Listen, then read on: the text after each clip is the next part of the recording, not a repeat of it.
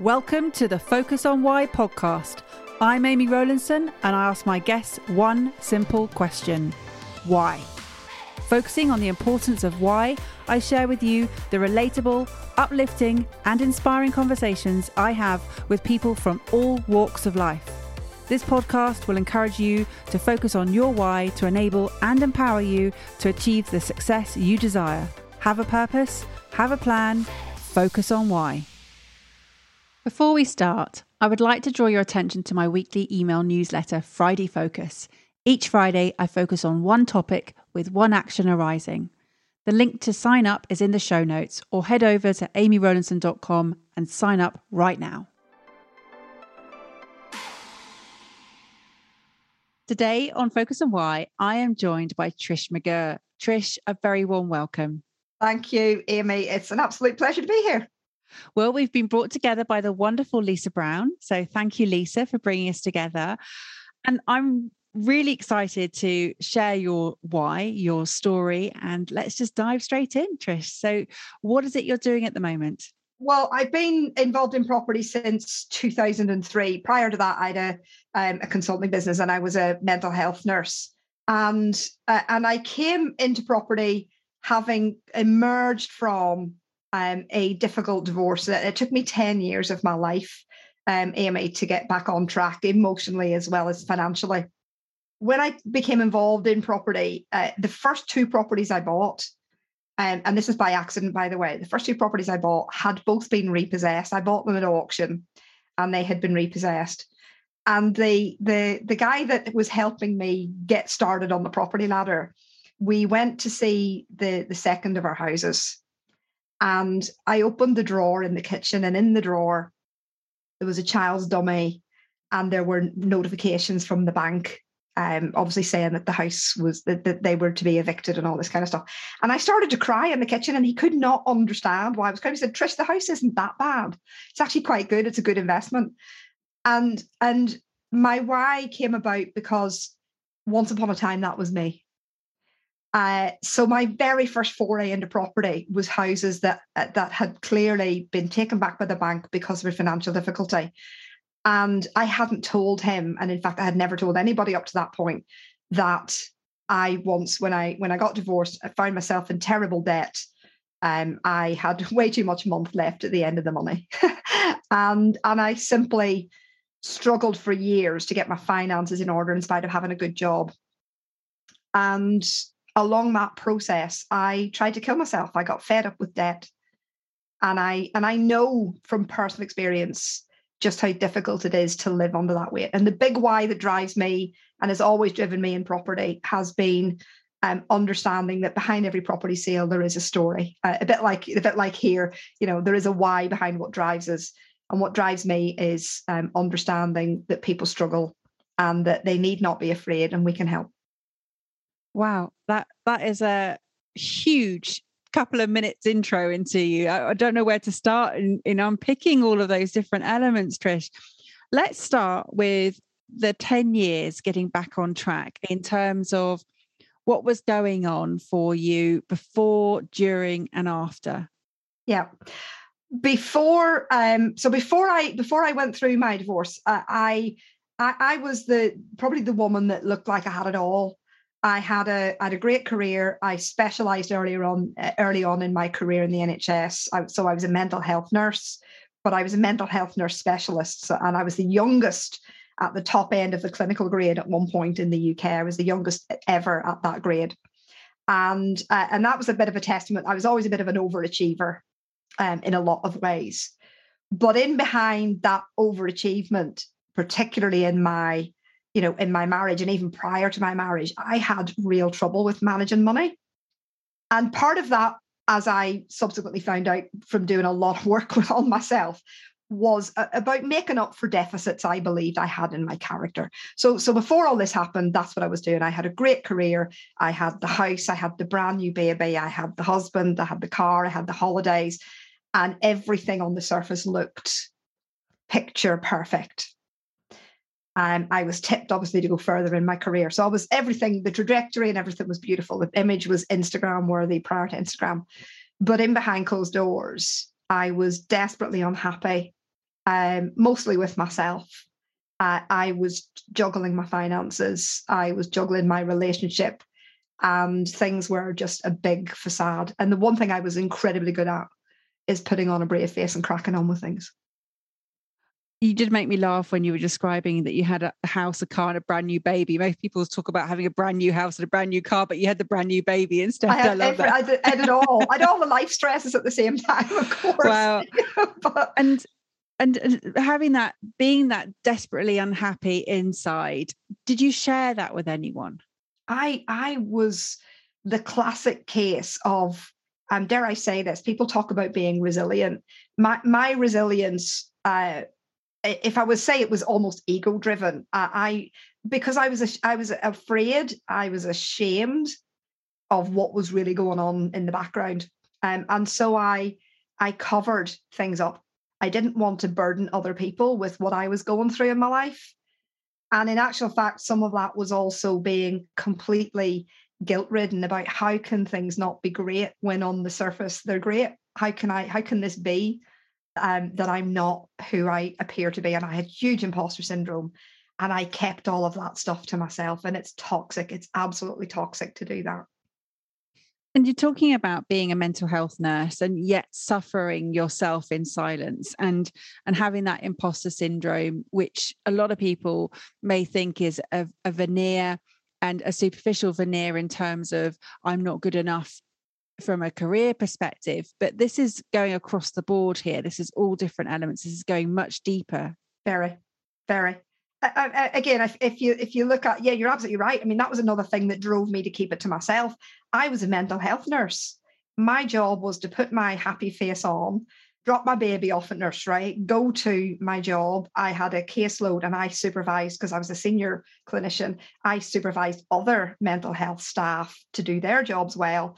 And I simply had to try and bundle, people talk about compartmentalizing their life. And I literally tried to go out the door, put my happy smile on, get in my car and be the person that was expected. And there's only for so long you can do that. There's only so long before the two worlds start to collide. And did you think that by putting on that happy face that it would manifest, it would eventually switch and it would work itself out? Oh, 100%.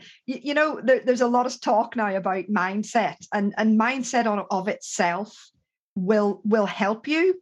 But if we don't deal with the fundamentals of what's really going on at the very core of ourselves, mindset will, again, it's like putting a sticking plaster over a gaping wound. It will only get you so far. I'm all for mindset, but I'm also mindful that it is used as if that's all it takes to get yourself out of some very difficult situations. It takes so much more than that. And I'm driven by that belief, and I'm driven, by that value system. So what happened? You said it took you 10 years to get back on track. We're at the point now where you've got it all. You've got the veneer that you're putting up. What happened? I reached a point when it simply something had to give, and what gave first was effectively my relationship. I believed that it was unsalvageable. I took a lot of guilt for that, and our finances, as I say, were absolutely in free fall. And it just manifested itself more in however well, whatever next stage I took in my career, the money troubles seemed to go with it. And again, a lot of that was doing with my money management. I tell the story, from my background as a child, and this, up to a point, explains some of my behavior. It wasn't that I was a spendthrift. I would spend money wastefully on a lot of things. I did, but the reason that I did it was often to make up for deficits. So deficits in my character to make myself feel happy. We'd go on a holiday, or deficits to make up for being unhappy in my relationship. I'd go and I'd buy stuff for other people to make them happy and to make myself popular. And that pattern of not being enough. I talk about drug use, and I was a specialist, not just in mental health, but in drug addiction. And I joke about this now, because drug addiction, you can be high and then you're coming down, you're high and then you're coming down. It's this roller coaster. And my relationship with money and my relationship with myself was a huge roller coaster. So in actual fact, I manifest into my life the very patterns of people that I was doing therapy with. And except I didn't take it, I couldn't see it. So what really happened eventually was the marriage reached a point where I felt it was time to leave, except we owed more on the house than it was worth. So we were in negative equity, and our interest rate at the time was 14%. So the payments per month were horrific. You would think it's stupid leaving a relationship when you need 2 salaries, but something had to give, and the relationship simply reached a point when I just couldn't say any longer. Wow. So then what? I moved out with the help of my mum. I found a little cottage, and actually I stayed in that cottage for 14 years. Of course, my credit was rubbish. So she had to help me financially, and she helped in whatever way she could. And I moved into this cottage. I was working at that point 2 jobs to make ends meet. And when the house was sold, when the marital home was sold, we still had effectively another mortgage because we had to pay off the negative equity. It took 10 years of my life to repay all of the debt that I had. I didn't go bankrupt. I didn't know I was afraid of going bankrupt because of my position. I was afraid of going bankrupt because of my pride. And I basically was in debt for another 10 years, still struggling, still doing the best I could to make ends meet, to get back on track. A part of the way along that, sort of 2 years after, we'd separated and I'd moved on, I had found a new partner. I wasn't looking for him, but I'd moved in with a new partner, but my life still felt like a drudge. It felt like every day was just getting up to work to pay debt and never really getting ahead. And on a night when it just felt like too much, Amy, I crept downstairs into the kitchen. I thought everybody was better off without me. And under the weight of the expectation and never seeing the light at the end of the tunnel, and the debt, and the fact that I still hated myself, I tried to commit suicide. I tried to hang myself. And the thing that I regret most about that time was that my little boy, who was about 4 at the time, was upstairs. And without getting too graphic, it was actually the calmest I had been in a long time. I actually thought this was the solution to everything. So again, in spite of still being a mental health nurse and having a responsible job, it seemed to me the most logical thing to do because I had insurance and it would pay off all the other debts and everybody would be fine. Of course, that was total insanity. I was absolutely insane at that moment in time. Needless to say, I'm still here, so I didn't succeed. It wasn't a cry for help, absolutely not. I had every intention of it working. But something in that process made me stop. It made me suddenly want to live. Back to big why. Something at the point when it was almost past the point of no return, something made me want to live more than anything in the world. Partly my son, partly because I thought, my God, you've gone insane, Trish. I managed to extricate myself from the noose that I had fastened for myself. But I didn't tell anybody. I did the same thing. I covered it up. I wore polo neck sweaters for weeks afterwards. I did not tell a soul. At work, I didn't tell my GP. I didn't tell my new partner. I didn't tell anybody what I had done. And the fear and the guilt and the shame surfaced all over again. But here's what I know. Here's what I know from that experience. I basically girded my loins and I thought, I've got to make some changes. I've got to make some changes in me. I've got to make some changes in my perspective in life because this is about money, but the money is a manifestation of who I am. So if we're talking manifestation, that's what it was about. And I realized and spent time looking at, how did I get to this? How did I not just get to the stage of my finances? How did I get to the stage in my emotional state when this seemed like a good idea? And I determined that I would change the pattern and change the direction of my life somehow. I didn't know how, but I knew I had to make changes. And one of the changes I decided to make was to leave the NHS, to leave the very thing that was giving me the salary.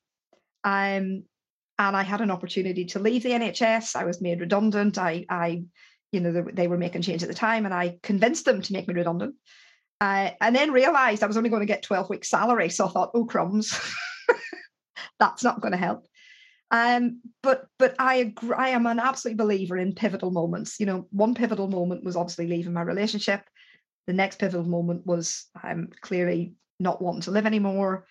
A big pivotal moment was leaving the NHS.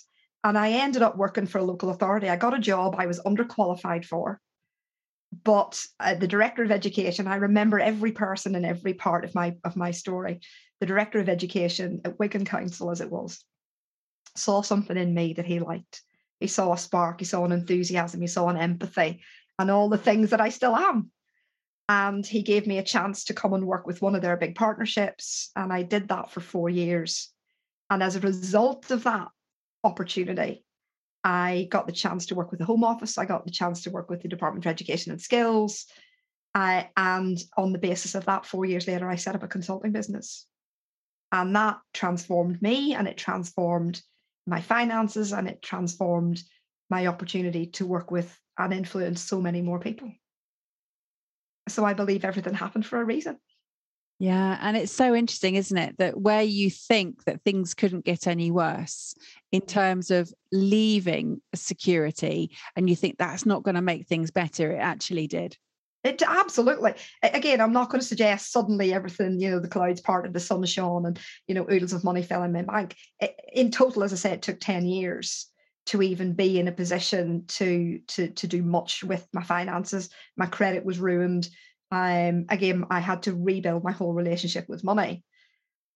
But having then set up a consulting business, the consulting business enabled me to come into property. And I came into property purely because, having worked in a local authority, having worked in the NHS, and then having my own business, I had no pension plan. And I was starting to develop my own, a better ability to understand myself and money and my relationship with money. And it was because of that I said, right, I'm going to need something to plan for the future. And I hit upon property as a solution. And because my consulting business had enabled me to repair my credit eventually and put myself in a decent position, I was able to start investing and able to start investing more in myself. And I'd never been able to do that. I'd never really had the confidence. I'd never really had the money to be able to invest in myself and even invest in assets. And that was another big pivotal moment, which then led me to those first 2 properties.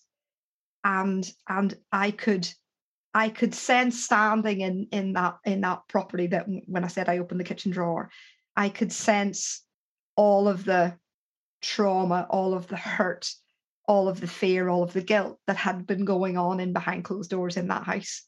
It transported me back 10 years previous. And I knew that I could help people just like me. Wow. So seeing the dummy and the repossession papers as you opened that kitchen drawer focused your completely on your why, and gave you that real understanding for the reasons why all of that experience that you've had to happen. It couldn't have happened any other way. I mean, it didn't just bring me the knowledge of the process that people go through when they're struggling with their finances, but the emotional journey that they go through and what it does to relationships. And, it was almost like, as I say, all of the elements of the things that I trained for, all the things that I am good at. It brought every single element of that together in that one moment.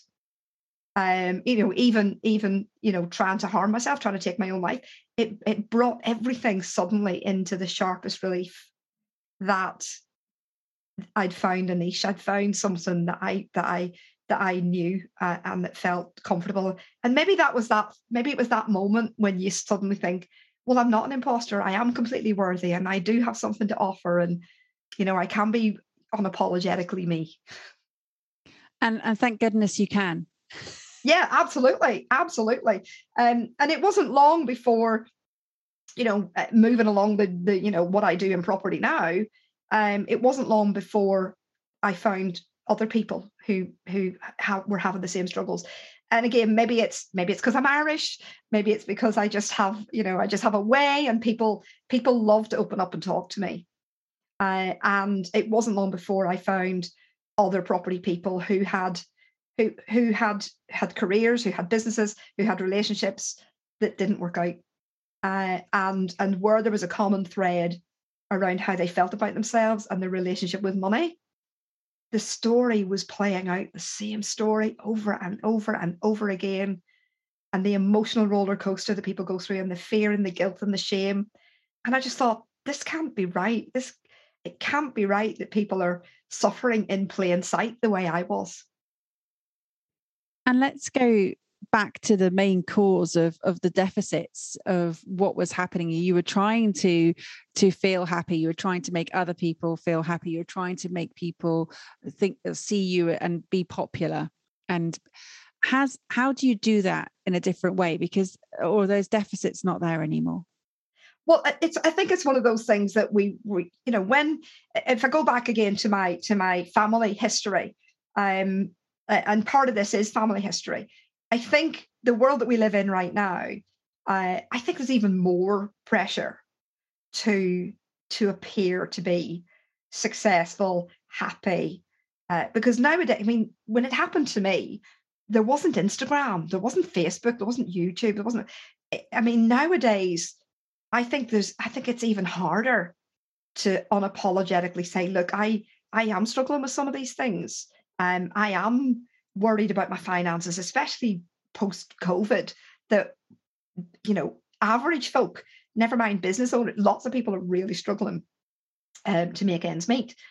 But in the world that we're in right now, we're conditioned, we're heavily conditioned to be happy, to hustle and grind, and that's all we have to do in order to be happy. And the reality is we have an even bigger consumer society. We have an even bigger gap between people who have and people who don't. But again, what I'm experiencing, what I see every day and what I see every week in my business now is that debt is a great leveler. Because, as I say, we tie ourselves up often as if our value, as our worth as a person, is directly proportionate to how much stuff we have, or how successful we appear to be, or how happy we appear to be. And your value and your net worth are not the same thing. And I spend a lot of my time talking to people now about separating out those two. So tell me about the big why, the mission that you've got planned, Trish. I feel like there's something bumbling under the surface. Well, there is. I've spent many years in property now, talking to people who come to me because they know that I've been there. They know my story. They know that I have no problem with talking about managing our finances and how to deal with debt and how to have a healthier relationship with money. But when we tie that into property, and especially post-COVID, the thing that I set up in last September, October, I was doing this on my own. So people would come to me, and if they wanted to sell their house or wanted me to buy their house, we may be able to help them out, stop them being repossessed. In other words, stop them losing their home. But that wasn't enough. Stopping someone losing their home, just like me, stopping me losing my home, didn't deal with my relationship with money. Because that was just we'll cut that bit off and you'll deal with that and you'll still have to live with it. So for me, it wasn't enough just to deal with that. And property people often deal in silos. You want to sell a house because you need some money or you need whatever, we'll buy your house. But they were asking me how to deal with people facing repossession. So I would do the formulaic thing. These are the things you can do if someone's struggling and need help. So I put together a simple training program to help people understand the process, to understand the legals. But I put in there understanding the person behind the story, because I think we have to understand what really drives people, because in behind closed doors, even if you buy their house, I think we have a responsibility, a duty of care to understand that people in debt, people in problem debt, are often mentally under so much stress that they are literally potentially a moment away from ending their lives. And the statistics are scary. 100,000 people a year in problem debt will attempt suicide.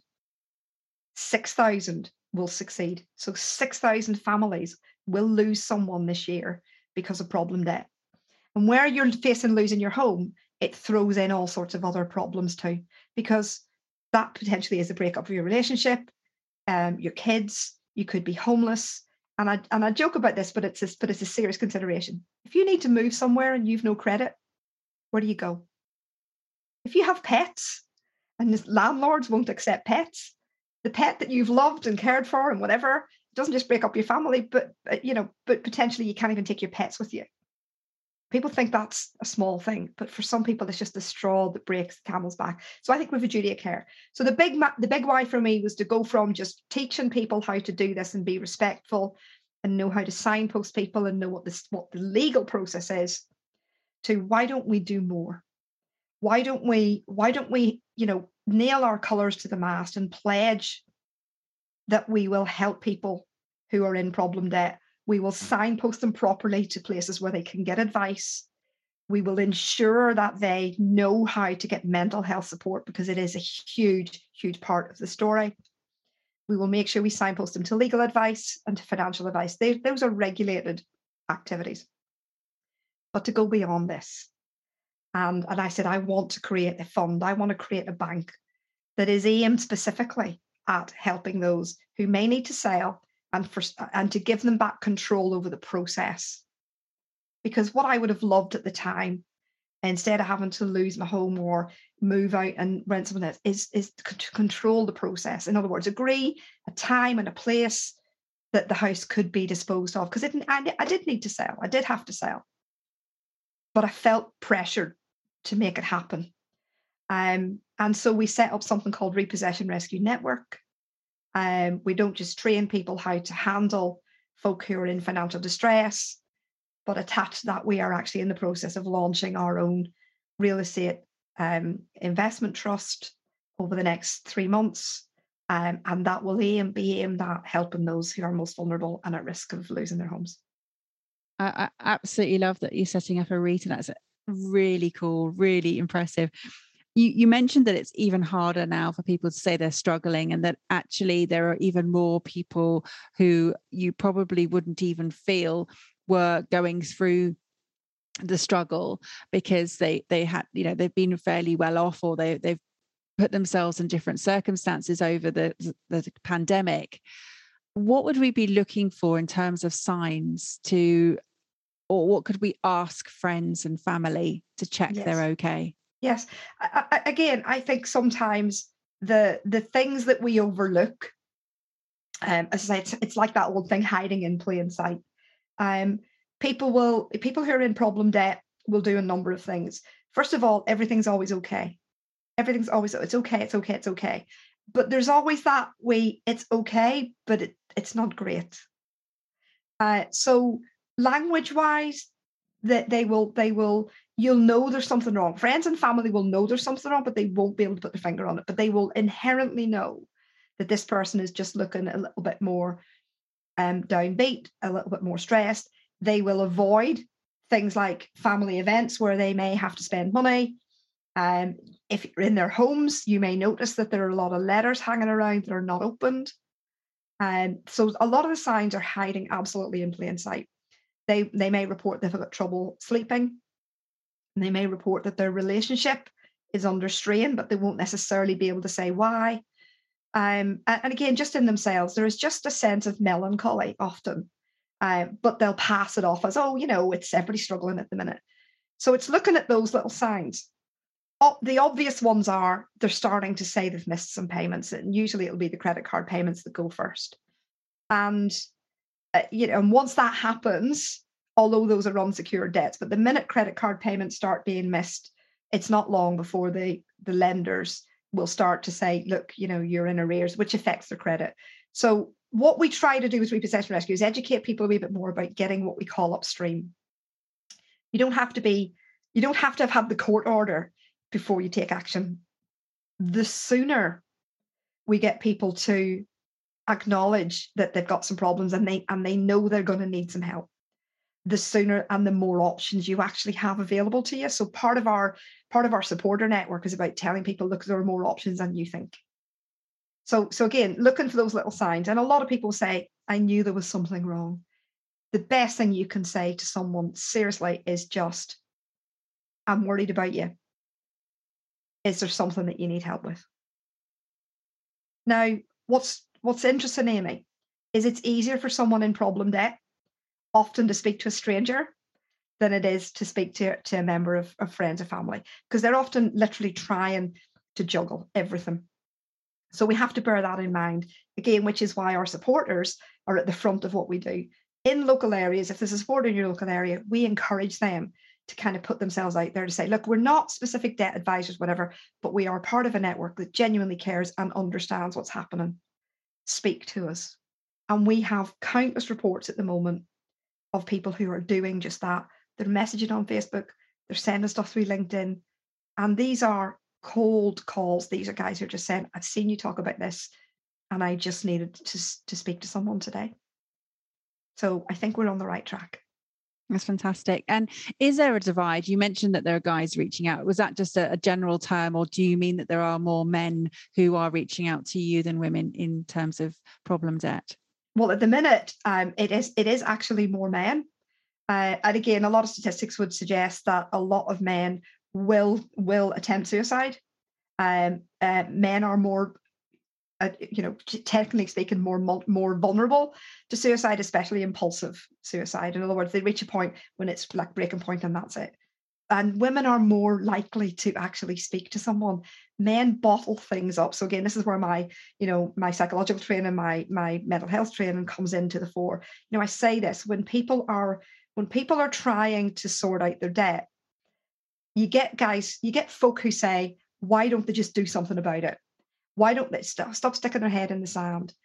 Well, the process of being in debt is simple. When you're in debt, you will max out every credit line available to you in the hope that you can turn things around. So you'll keep going until there is no more credit available to you. When you get to that stage, a big fear and a big guilt kicks in and a whole pile of shame, which prevents you often from asking for help from friends and family. So in order to get people over that, we need to remove the fear, the guilt, and the shame. And that's why it's easier often for people to speak to a stranger.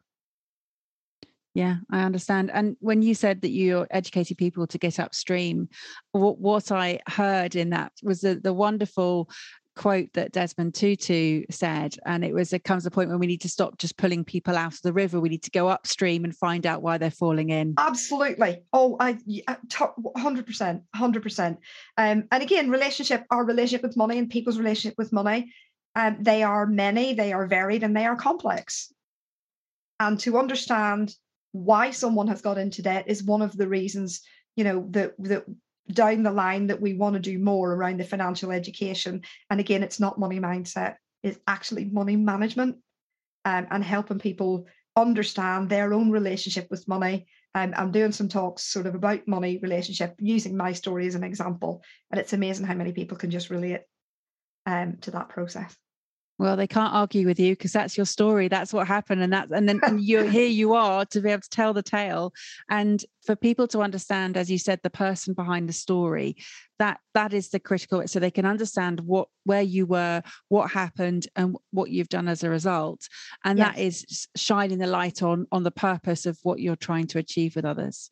Yes. And my feeling was, and again, as you've mentioned this, and I think it's a really important point, this isn't just about people on low incomes or on the poverty line. We have spoken to people who've got property portfolios that are in trouble, businesses that are in trouble, which has had an impact, of course, on their family income. And it's every single type, age, of person. And there's every different story. The common process, I guess, is almost everybody in those scenarios has gone through that process that I've explained to you. They try to manage it. They do the best they can. They are afraid of speaking out. They are guilty. They are shameful. And that makes the situation so much worse, because instead of reaching out sooner, they leave it until it cannot be ignored anymore. And we want to change that. Yes, we do. and well done. I mean, it's just fabulous. And sharing this on the podcast here, well, hopefully, I'm a big fan of creating positive ripple effects. And I believe that your story here will help other people to understand how to reach out to those who are affected, or for those who are in some kind of debt right now, feel that they are able to, and that there is someone out there who is willing, more than willing, to hear to what they need help with, and to reach out to make sure that they're okay. So Trish, thank you so much for coming on and sharing your why. How would people get in contact with you? Well, I mean, the easiest way, we obviously have a website, but and we also have a Facebook page. We're on LinkedIn as well. We're on Instagram as well. If they just want to literally reach out through one of those channels, they can do that on the website. There is a contact form. Those contact forms come directly into me. They don't go via some weird and wonderful channel. And they can do that in complete confidence and without obligation. If people just need someone to speak to, we're here to listen. Fantastic. Well, all of the links are in the show notes. So if you're out and about right now, go and check out the show notes later, and then you'll be able to get in contact with Trish. So thank you, Trish. Thank you. And thank you again to Lisa for bringing us together. That was a wonderful recommendation for you to come on the show. How would you like to leave the audience today? I would just want to say, as I say, debt is a great leveler. If you are in debt, or if you know someone who's in debt, the greatest gift you can give them is to help them understand that there is a way out, there is a way through, and the minute that you take that first step is that road to recovery.